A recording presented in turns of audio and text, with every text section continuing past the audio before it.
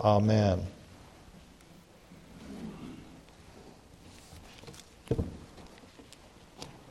Well, this morning we're beginning a new study.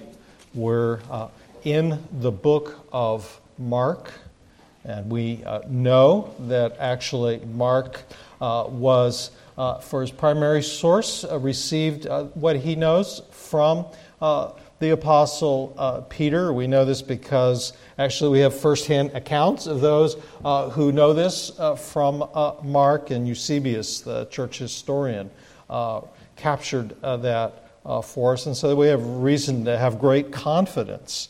This is the very first of the Gospels, and it's replete with details, especially around the events of the life of Peter himself. And one of the tells that this is actually Peter's work is Peter never appears in a positive light in this gospel. He's always telling about his own failures, whether it's to understand or to obey Christ. And we'll see as we go along that has great significance for us. Well, if you would you stand for the reading of God's Word, if you're able?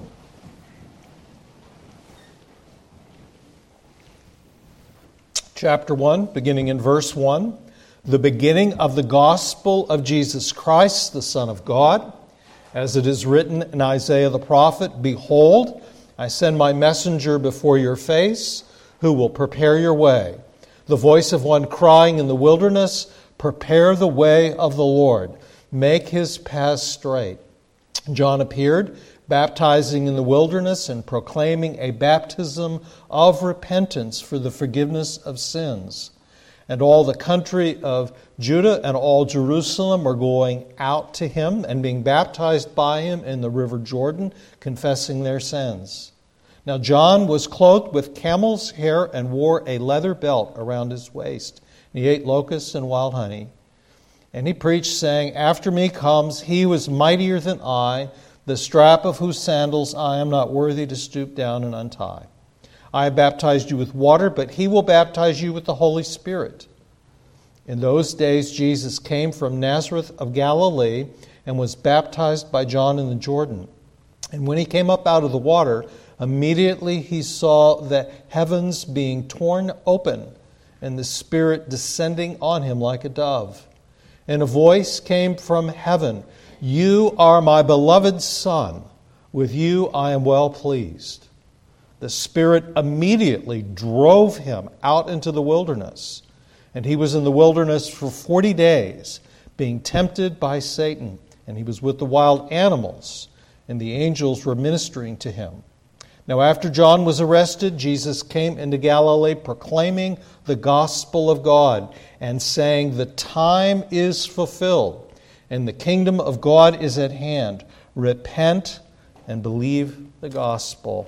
Father, may you be pleased to add the grace of your Spirit to our hearing and our understanding. Let your word flow quickly into our hearts, into our lives, that they might run out through us and bring praise to Christ. It's in his name we pray. Amen. You may take your seats.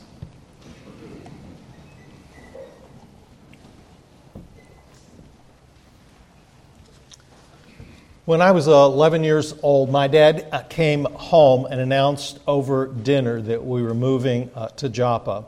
He painted a picture of what life would be like. He described the new home we'd have. He told us about the marina that was just 100 yards from our house, and talked about how much fun we'd have fishing, that there'd be new schools and new friends. I only learned later that his company, Exxon, had made a decision that all their employees in Richmond would be moving to the new office in Towson. But as I thought about what he said and thought about the changes and the losses, I thought those are outweighed by what will be a new beginning in my life. I wasn't doing well in school. I didn't have close friends. And a new start a fresh start really deeply appealed to me. Now, we might think that moving, changing friends, jobs, or even spouses will somehow solve all our problems. And really, we should know better, shouldn't we? After all, there are just some things you can't move away from. Not to mention, least of all, yourself, of course. But there are the choices that we've made, some poor choices, sometimes in pursuing pleasure and sometimes in response to pain. There are difficulties and even evil things that touch our lives: illness, infertility, unemployment, conflict, alienation in relationships. We don't become different people by changing our zip codes. But even though that's true, I know for myself there are things within me and choices I've made, things that have touched my life that just leave me longing for a new beginning, a beginning I cannot manufacture. And Mark tells us here that God has acted to bring a new beginning to the world. The very first word in this book is beginning, and he's echoing the opening words of the Bible. But the beginning here is not the creation of the world. No, it is the beginning of God's coming into the world in a fresh way. If you were someone who lived in the Roman Empire and heard these words, it'd have a familiar ring for you, because this is in fact how it is that the imperial propaganda machine announced the birth of new emperors. They let the empire know that a god had been born, a new age had dawned. It would be a new beginning for the Roman Empire. Well, Mark's gospel is not about a new beginning for the Roman Empire, but that in Jesus, God's kingdom has dawned. God's presence and power and authority have broken into the world to accomplish the purposes He has always had for the world and His purposes in redeeming His people.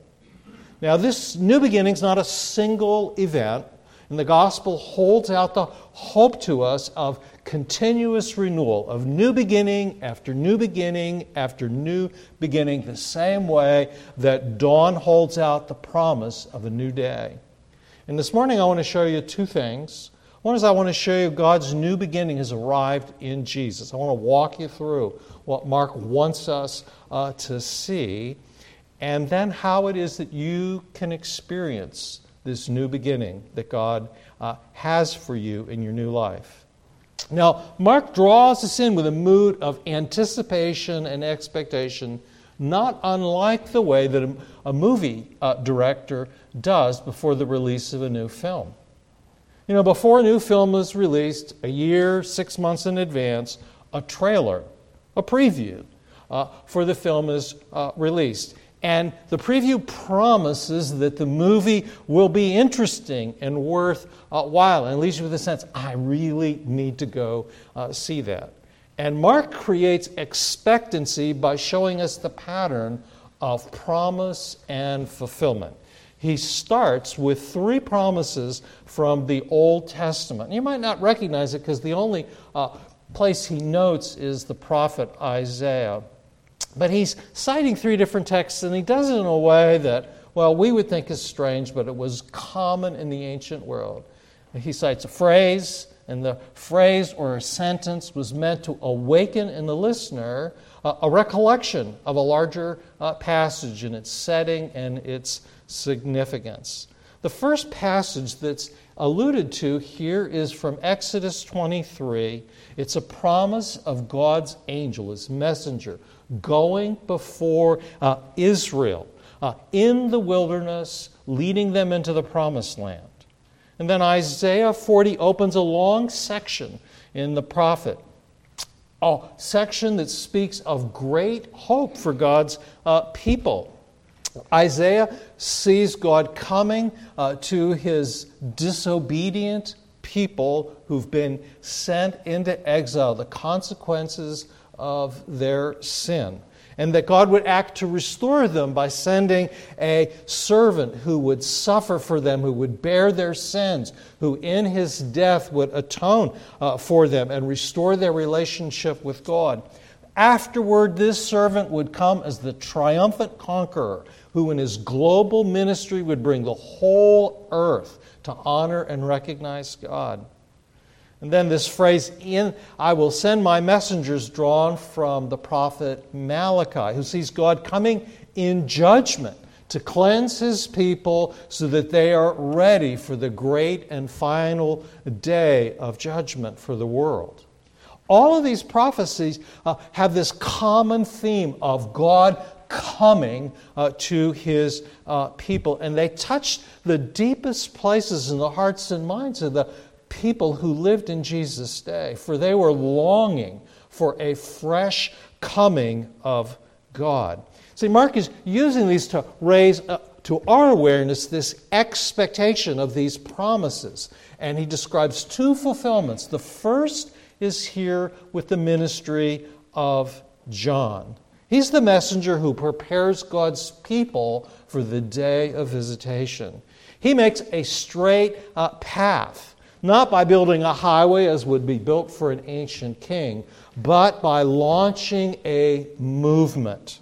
John is a booming prophetic voice who launches a reform movement for people who need a fresh start because they're far from God, for people who are weary of the status quo, who long to see God work afresh in their day, and for people who recognized, well, that the revealed religion of the Bible had been corrupted by the priests and tainted by the teachings of men. And so, by design and in keeping with these ancient prophecies, John calls people to the wilderness. Not to the temple, not to Jerusalem where you would expect them to meet with God, but to the wilderness. Because in the Bible, the wilderness is the place of new starts, a place of hope, a place away from all the distractions so that people can meet with God and listen to Him, where they could focus on Him and learn once again what it means to depend on Him and to trust Him. The emphasis of John's ministry, though we call him the Baptist, was not his baptism. It was his preaching. He calls people to deep change, to repent, to change their way of thinking and living, to turn from one way of living to an entirely different way of living that was oriented around God's desires and will. That's why we read in verse 6 that John was clothed in camel's hair and wore a leather belt and ate what we would regard as a rather strange diet of locusts and honey. He's reminiscent of Elijah. And like Elijah, who was a prophet who confronted God's people and brought them to a crisis moment on Mount Carmel, and he confronted King Ahab for his apostasy. So John's another Elijah who's confronting the nation with their spiritual apostasy, of how far they've gotten from God. And he also challenges a king, and it ultimately costs him his head. But instead of recounting that preaching for us, the one thing Mark wants us to see is that John points to Jesus. There is one greater than I, he says. One who has a greater gift than I have to give. The Holy Spirit, the one who Israel recognized in his coming would be the dawn of a new age. And then what Mark wants us to see is Mark's gospel is like a series of movie scenes. And the next scene is Jesus' debut. He's before us. And in this moment, what we see is Jesus comes to John and is baptized to him. Jesus is joining John's movement, and he's taking his place in it. Now, Mark is writing Well, mostly for Christians who know that Jesus is in fact the sinless Son of God. They know that he doesn't need to come to repent of any sins. He doesn't need to reorient his life like we do. No, they know he's the Lamb of God who takes away the sins of the world, that he's the sin bearer. And so they could work out that he's baptized to identify with God's people in their sin. And what happens next is not what Jesus does, but what God does to him. And these three events are the keystone in understanding who Jesus is. He experiences three things, and all of them signify that God is coming and starting a new age. The heavens are torn open. It's a violent word. The Spirit of God descends, and the Father speaks from heaven. And Mark speaks in the passive voice in all these verbs because it's God is the one who's acting here. Jesus' authority and his identity are revealed here. His identity and authority here. And I want you just to ponder this because this is of such importance in understanding just who Jesus is. The heavens are torn open. And Isaiah in the 64th chapter puts it this way: "Oh, that you would render the heavens, O God, and come down, that the mountains might quake at your presence, as when the fire kindles brushwood, and the fire causes water to boil, to make your name known to your adversaries, and that the nations might tremble at your presence. When you did awesome things that we did not look for, you came down, the mountains quaked at your presence. From of old no one has heard or perceived by the ear, no eye has seen a God besides you who acts for those who wait for them." The heavens are torn open. This means that the normal barrier between heaven and earth has been pulled aside. This means what's happening is of cosmic importance. And then the Holy Spirit descends unto him. The new age is initiated by this act of the Spirit coming. And Jesus is completely filled and equipped to do the ministry he will do by the Spirit. And then the divine voice tells us that Jesus is very, very different than John. John has the kind of greatness of a holy man, but Jesus has the greatness of being in a unique relationship with God. He's God's Son. And for ancient people to be the son of someone indicated that you were of the very same character as they. Jesus is God's utterly unique Son. He not only represents God, but he is God himself. As the Son of God, Jesus not only speaks for God, but he acts as God. And he's God's beloved Son, in whom God is utterly pleased. The Father is delighted in Jesus. Their relationship has no shadow of disappointment or failure or disobedience or rivalry. And Jesus, by this experience, knows who he is. His identity is given to him by God. And Mark is inviting you to see this. He wants you to see who Jesus is. And if you aren't sure who he is, would you come along with us in these next weeks as Mark reveals him? At once, without pause, without a moment to catch his breath, the Spirit drove. It's a very strong word. He's cast out into the wilderness.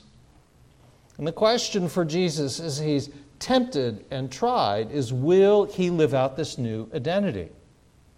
This is not staged the way a television wrestling match seems to be. No, Jesus is fully human, and he must make meaningful, actual decisions. And what Mark wants you to see is that the entire opening scenes of the gospel are taking place in the wilderness. Isaiah's quote is that voice crying in the wilderness. John's ministry happens in the wilderness. Jesus not only goes into the wilderness to meet John, but he is sent out for 40 days. Now, the Judean wilderness were badlands. They were hostile, they were barren. It's a place that people rarely visited. It was a dangerous place, and Jesus is there without any human company. It's a place of supernatural evil, of wild animals and angels. And Jesus is there in the wilderness to battle the forces that are hostile to God, the things that seek to destroy human life. And Mark will show us very soon that Jesus won this battle. The very first miracle that Mark records is Jesus casting out demons, spirits of these dark spiritual forces. In the very first parable he will tells us that Jesus is the strong one, able to take on the other strong man. Why does this matter? Why should you care? Well, because the deepest reason our world and each of us needs a new beginning is that our world and our lives have been touched by evil, by things that are utterly hostile to us. And if you're skeptical, I can understand, but I just suggest you just take a look at the news. There's just countless examples of cruelty and violence and hatred and greed, and I won't belabor it. And I look at my own life and I realize evil has touched me, then I'm tempted and I've yielded to it. And in Jesus, victory dawns. In principle, in the desert, in those 40 days, he won a victory over all evil forces, cosmic, personal, and situational. Now, how do these new possibilities become ours? How can we experience God's new beginning? Well, Jesus tells us the time is fulfilled. The kingdom of God is at hand. Repent and believe the gospel, the good news. And what Jesus is saying is, it's decision time. Now, there are two words in the ancient Greek for time. One is chronos, that's calendar time, clock time. That's where we get chronometer from, and chronology.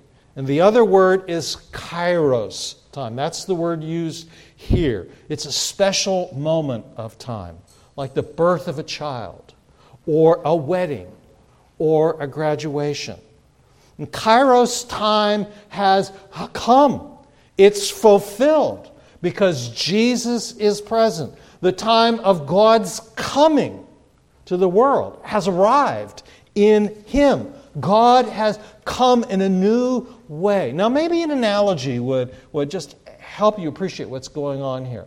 So let's just suppose for a moment, let's just do a thought experiment. You decide you want to go to New York. Perhaps you want to take in a show on Broadway or take in the wonderful food that can be found there. And instead of driving, you get on Amtrak and take a train up there. And once your time is done there, you head back to Penn Station. Now, there are hundreds of people milling about in Penn Station, and there's just a din of noise from all the conversations, and there's the clacking of the wheels of luggage moving along, and a voice booms on the loudspeaker. Train 106 is now boarding for Washington. Will passengers holding tickets for train 106 please proceed to gate 7? Now, some people never hear the announcement. Other people who hold tickets for a different train don't pay any attention to it. But some who are eager to go to Washington look up expectantly. They check their ticket and they head immediately to gate 7. And for those who were longing for a new beginning, Jesus is announcing that here it is. It's available in Him. And Jesus summons those who want a new beginning to repentance and faith. Repentance is the changing of one's mind. It involves the changing of your thinking, your attitudes, your actions. And it begins with an admission of spiritual poverty. It means being really honest about what's in your life and what dishonors Him, or how you've ignored Him, or perhaps how you're resisting Him. Faith is the other side of the coin of repentance. It's turning from yourself, from your self-reliance, from depending on your own judgment about things, your own wisdom, your own plan for your life, to Jesus. To learn from Him, to follow Him, and to rely on what He has done.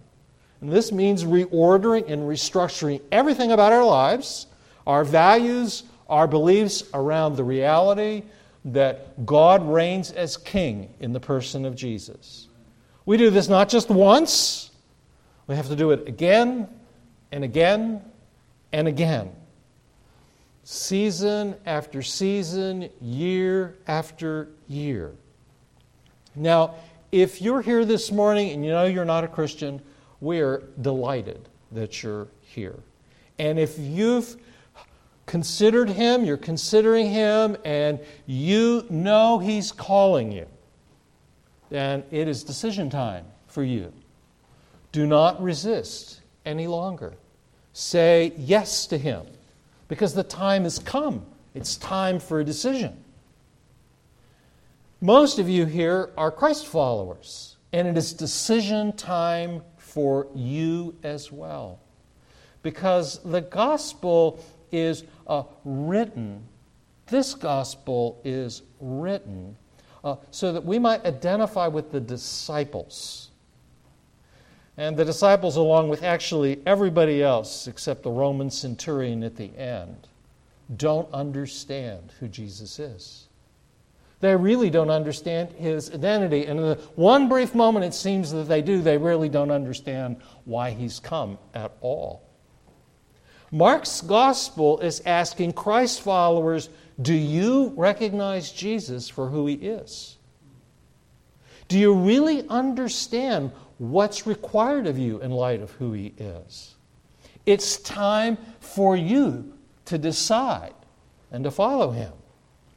Have you reordered your life in terms of this reality? Is your fidelity and allegiance to Him what it should be? It is decision time.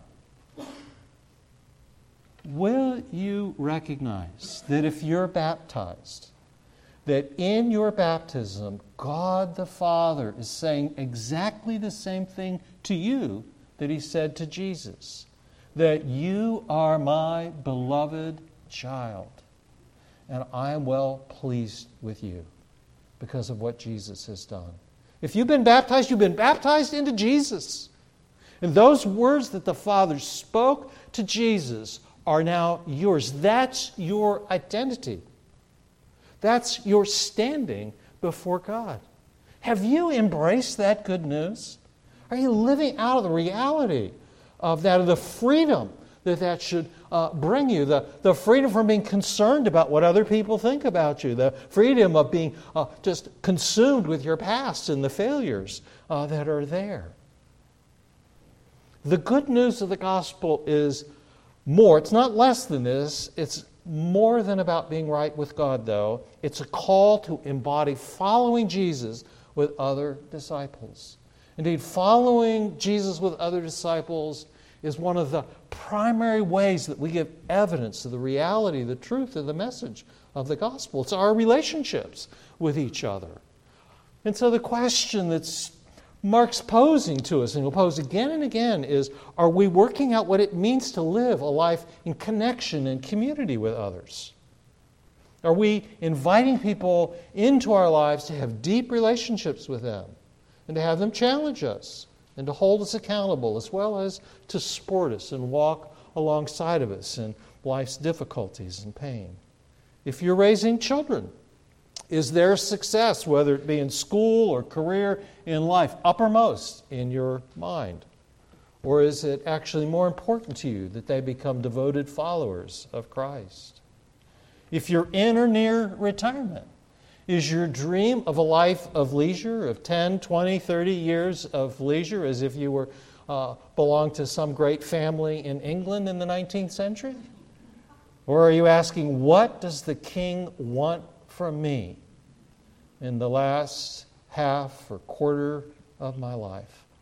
What will you decide? Let's pray.